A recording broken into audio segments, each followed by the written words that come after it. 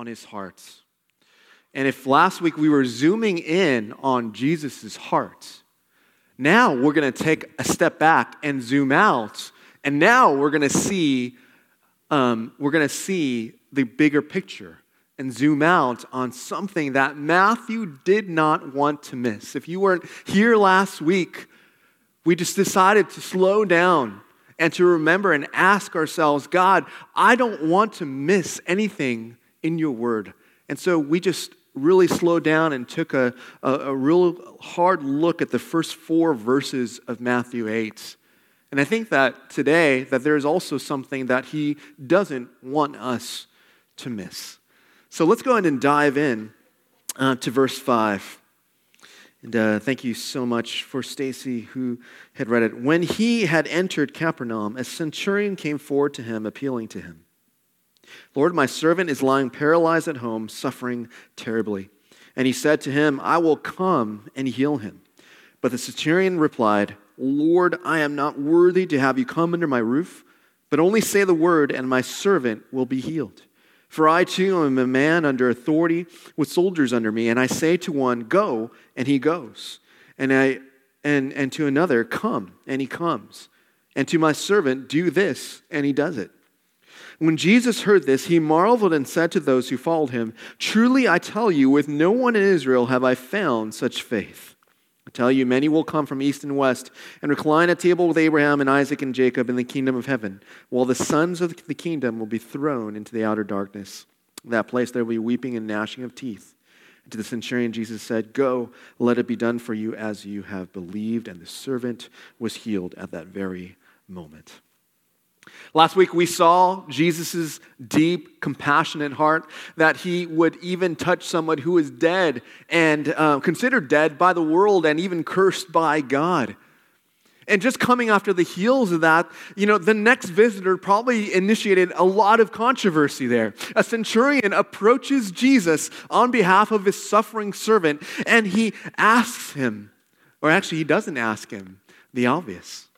Both he and his servant were most likely Gentiles. They were mostly contracted into the military service from somewhere outside like Lebanon or Syria. And you can imagine that the disciples, far from welcoming and looking so forward to seeing the centurion, as so many of us do here on Sundays, that we look forward to seeing our Hope Body, I'm sure that the disciples were cringing, that the Jewish people in the crowd were tensing, and there was a lot of murmuring going around in the crowd because here was this centurion who was not a friendly visitor. This was a potential threat to their religious tradition and to their social order and to their holiness. They were probably thinking, well, who does he think he is approaching a Jew? Does he know now that patronizing with Gentiles is disgustingly shameful and would make any self-respecting Jew unclean? These Gentiles were seen as revulsion, as the public enemies of God, and literally the enemies of the Jewish people. So to think of Gentiles being recipients of the love of God, and if you're new to this whole Gentile-Jew terminology, it's basically everybody who is not Jews, right? To think that and to sing this song that we were just singing, oh, praise the name of the Lord Most High, for it to come out of Gentiles' mouths was completely unthinkable. Jewish culture canceled out any other culture that was not theirs, including that of the centurion. And I think the centurion knew that, which is probably why we get to the text where it is. And that's why he doesn't even ask Jesus the obvious and the pressing question to heal. He doesn't even ask. If you look at the text, it just says that he just states, hey, that my servant is lying at home, paralyzed at home, and he's suffering terribly. The centurion is just so humble. He knows he is not entitled to anything. And so he literally comes to the feet of Jesus and he just gives the story. And he trusts Jesus that he has compassion on him and his servant. Perhaps he had heard that Jesus had touched a leper and even healed him. Maybe he thought the same would happen with an ethnic outcast just like him. So when Jesus offers to come to the servant, this would be really surprising because of the social pecking order of the times. That usually you would never ever do that. You would never even walk inside of a home of a Gentile for fear of being made unclean. Jesus was willing to be more than just inconvenience. This is not just an occasion where Jesus was like, okay, I'll take a look at my watch, I'll take a look at my schedule, and I'll inconvenience myself to you. He knew what he was walking into. Jesus said, I will go out into into a non-Jewish, a Gentile home. And he knew that he was ready to cross that racial boundary in which you just don't go. Here is the depths of the heart of God seen in Jesus. And I just pray, do not miss this. This is a picture of where God's love extends past where human love ends.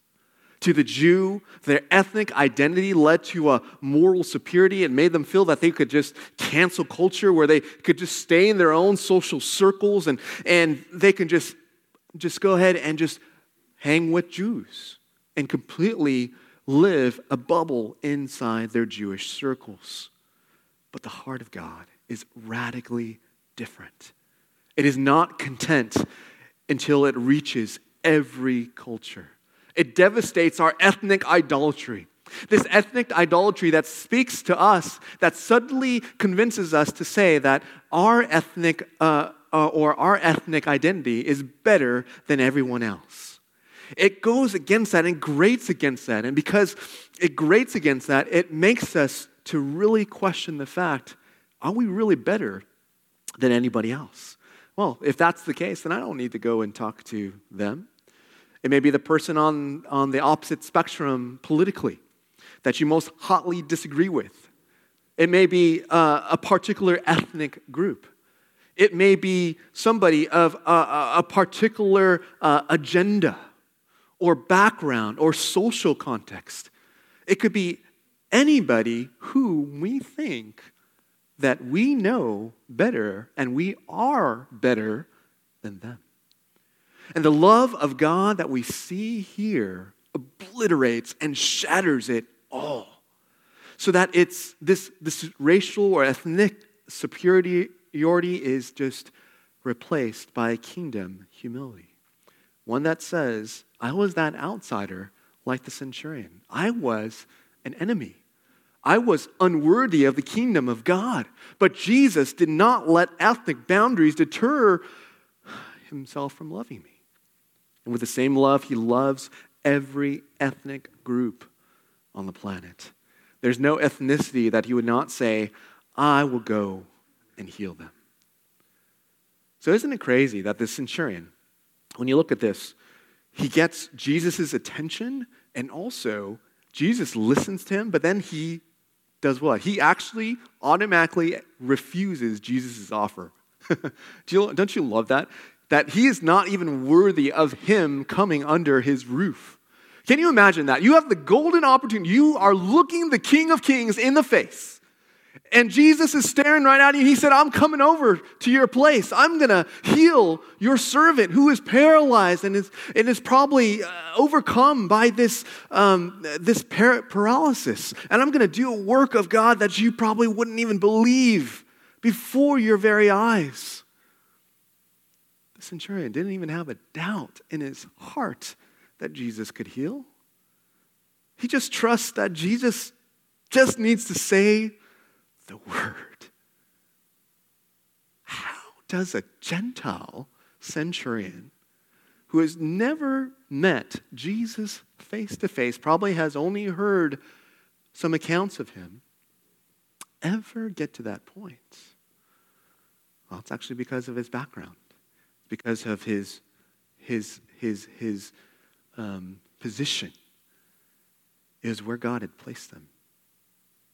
That he too was a man of authority, that he commands his soldiers to go, and they go, and to come, and they come, and to do this, and they do that.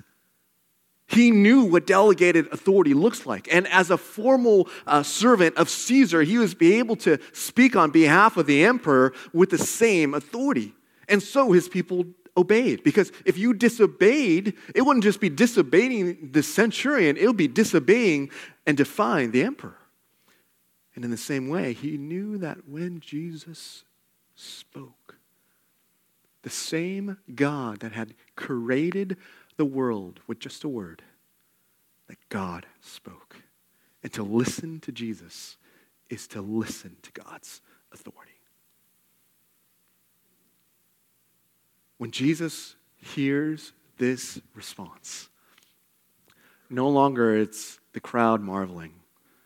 It's Jesus marveling. What we don't see Jesus marveling very often. The only time that we see in Scripture was Jesus' marveling of his hometown's unbelief. You can check that out in Mark chapter 6, verse 6. But here we get Jesus marveling at belief. And listen to Jesus, what he says. Truly, I tell you, with no one in Israel have I found such faith. I tell you, many will come from east and west and recline at table with Abraham, Isaac, and Jacob in the kingdom of heaven, while the sons of the kingdom will be thrown into the outer darkness. In that place there will be weeping and gnashing of teeth. Here we get to the very, very, very heart of the gospel. And the gospel is not just for insiders. It's not for everybody who has everything together. It's not with the right racial or ethnic breed. It is not the one. It is for the outsiders.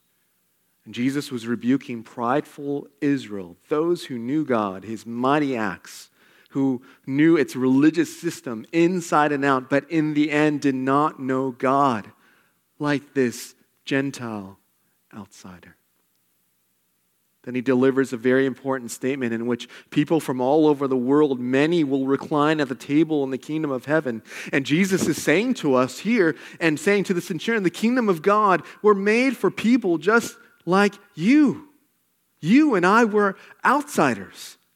I was an outsider. God's heart is bigger and grander than you can ever imagine. And he's inviting for all people from all peoples and all nations to join in. But the warning is that there are those who are from the sons of God. They will be thrown into hell in a place of, the Bible describes it as the weeping and gnashing of teeth.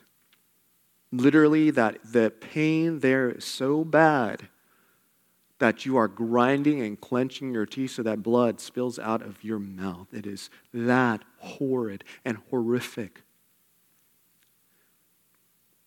What a sobering reality that the closest to the kingdom would be cast out because of their lack of faith in Jesus, to be separated from the living God forever and ever and ever.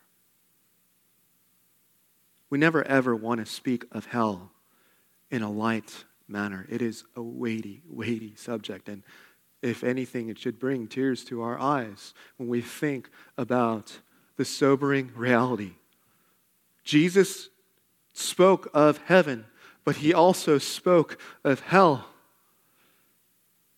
which is a place in which it is completely absent from the living God, from the love of God, and from the heart of God.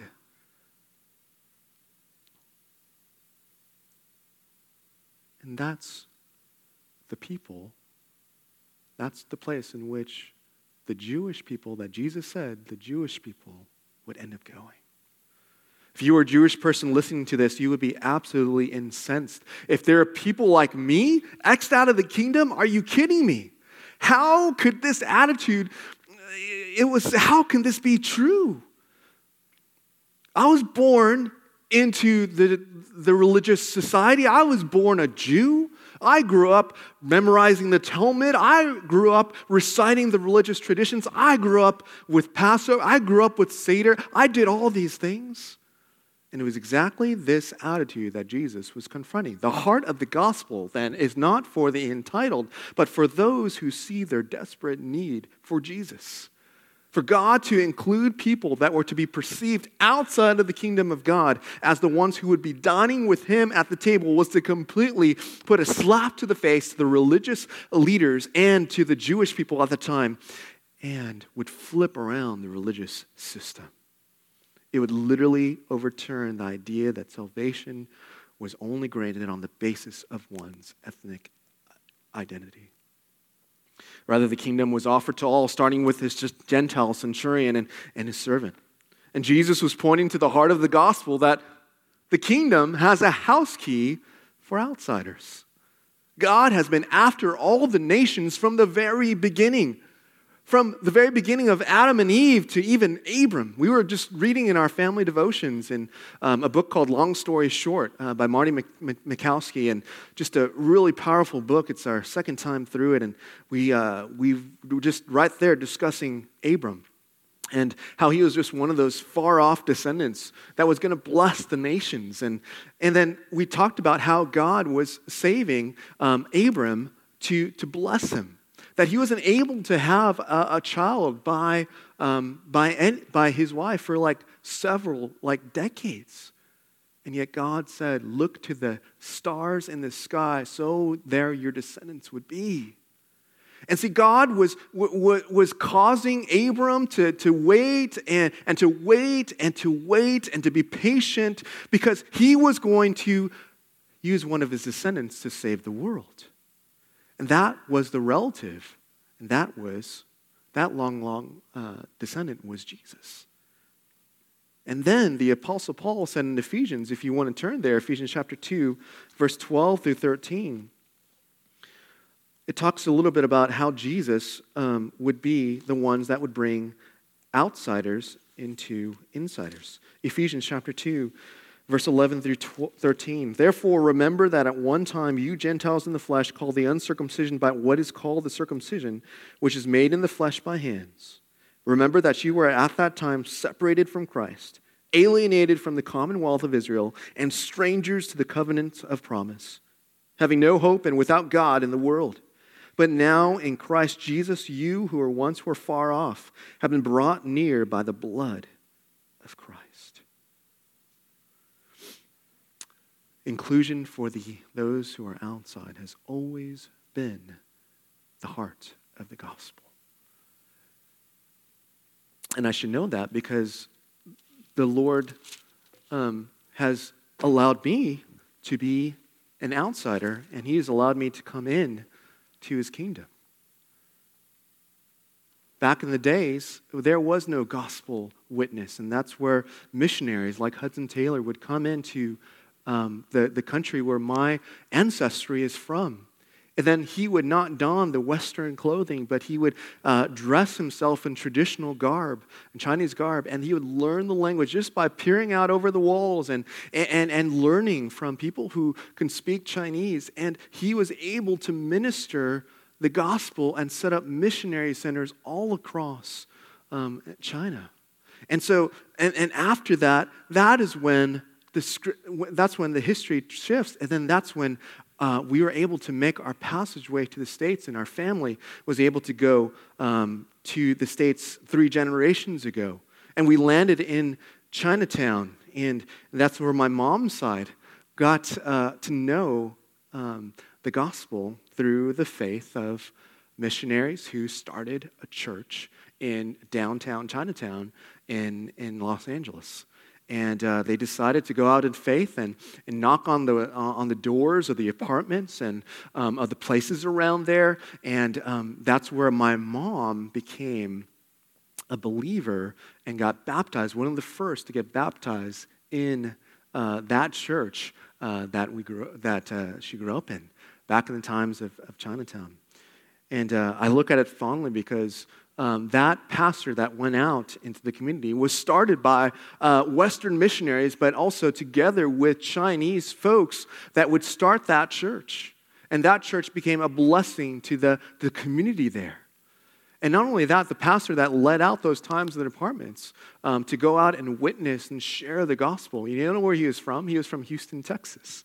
And so it was really awesome that now God has led me here and that I would be surrendered to whatever the Lord wants us to do, our family to do in our life here in Houston and wherever he calls me.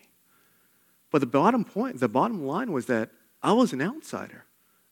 We were all outsiders to the covenant and to the promise of the gospel until somebody crossed the racial, ethnic, social barriers and was able to reel us and to share with us the gospel message. And this is what is saying here. It should sober us and remind us that we would not be like the insiders of their day that were the ones deceived. And the questions we need to ask ourselves is that are we like the centurion who understands that we are an outsider to the covenant of grace? Until God renewed us, changed us, showed himself to us by his grace, and sent people into our path so that we can hear the gospel and we can turn to Christ and to be saved. Are we like that, trusting wholly in Jesus Christ's authority? Or are we like ethnic Israel, which will be cast out to the outer darkness because we're just trusting in our own churchiness and our own religiosity to save us? And also, are we picking and choosing who we should think be a part of the kingdom where we be the ones that will be excluded from the table of Christ? When we believe that the gospel is only for those who look like us or talk like us or think like us, are we really as deceived as Israel was?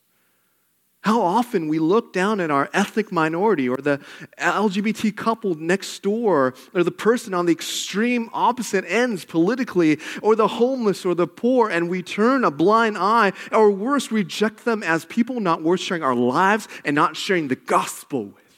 And so, church, we need to take an honest look at our own hearts and make sure that we are not the ones that Jesus is speaking to about here. Jesus speaks to the centurion and says, "Go, let it be done for you as you have believed." And the servant was healed at that very moment. See, there's no question of God's authority in healing. In fact, the servant's healing is actually kind of like an afterthought here in this text.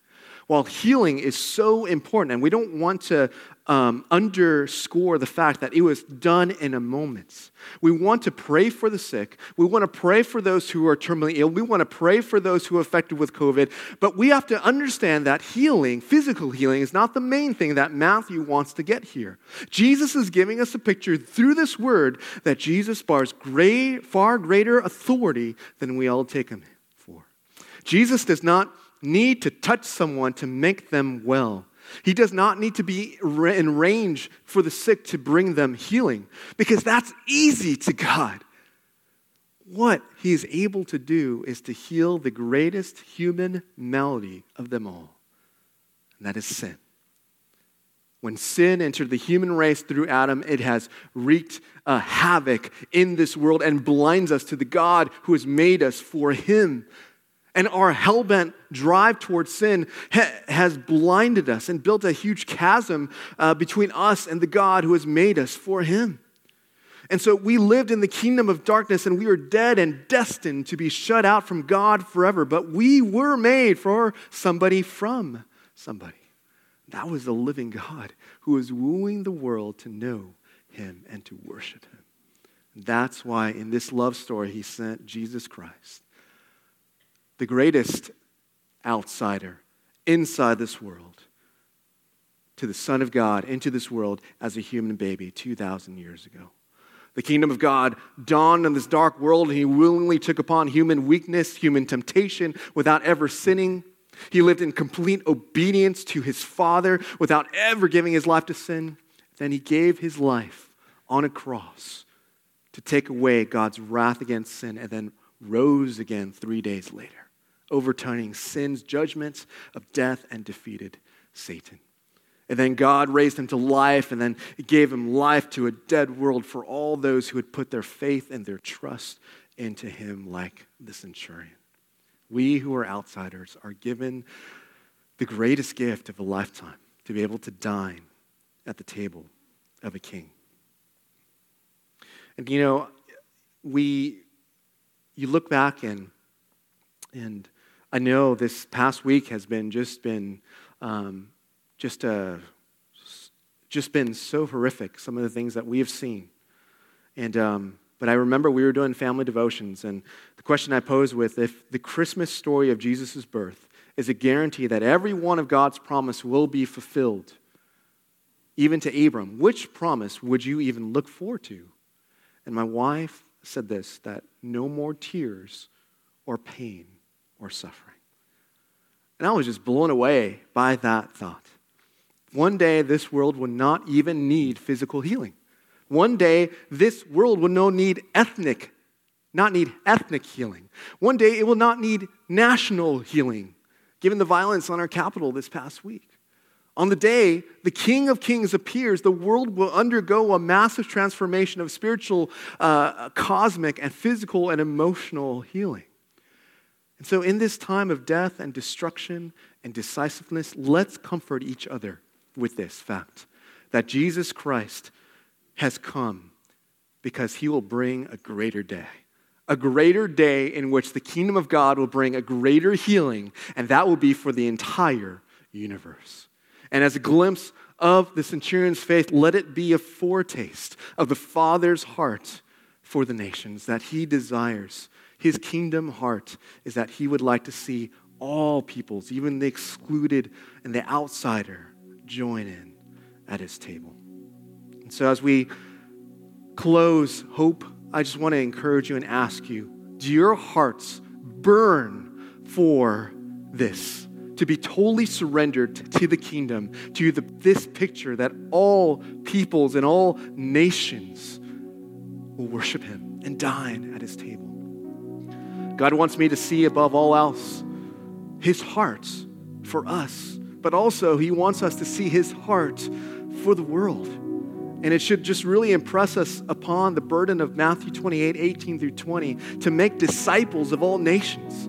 And this must be a clarion call for us to pursue God's heart for the kingdom. And so I want to encourage you, Hope family, as you pray, as you fast, may this time be a time of heart searching, but also a time to look into God's heart and to see his heart for the outsiders of this world. To pray and to fervently pray for the unborn, for the homeless, for the sick, for the mentally ill, the rebellious child, and the most hell-bound sinner alike, to see God's heart in the gospel. I want to invite you to stand and pray that God will just do great work in our hearts as we worship him. And also as we invite you to be able to pray. We're going to pray as we usually do. And I want to invite you to stand, and as the music and prayer team does come forward, and we just ask that one man not pray with one woman alone together. So let's pray. Father, thank you so much for allowing us to see your heart in Scripture. Thank you for allowing us to see how great of a God you are. That you are not a God who is just about the religious insider, but you are a God who is welcoming all peoples of all tribes and nations to your banqueting table. God, help us in the events of this past week of plane crashes and violence and uprising. God, help us to see that, Lord, as much as your heart desires physical healing, you are a God who will bring full and eternal healing when you come and establish your kingdom. So we worship you and praise you, and we glorify you in this time, and we look forward to Jesus, that you will continue to be worshiped and glorified as we fix our eyes to you. Lord, help us not to miss this, that, Lord, your heart is so much grander and so much bigger and so much more glorious, and help us to see your heart as we long for that day to happen, and as, Lord, you use us for your glory. In Jesus' name.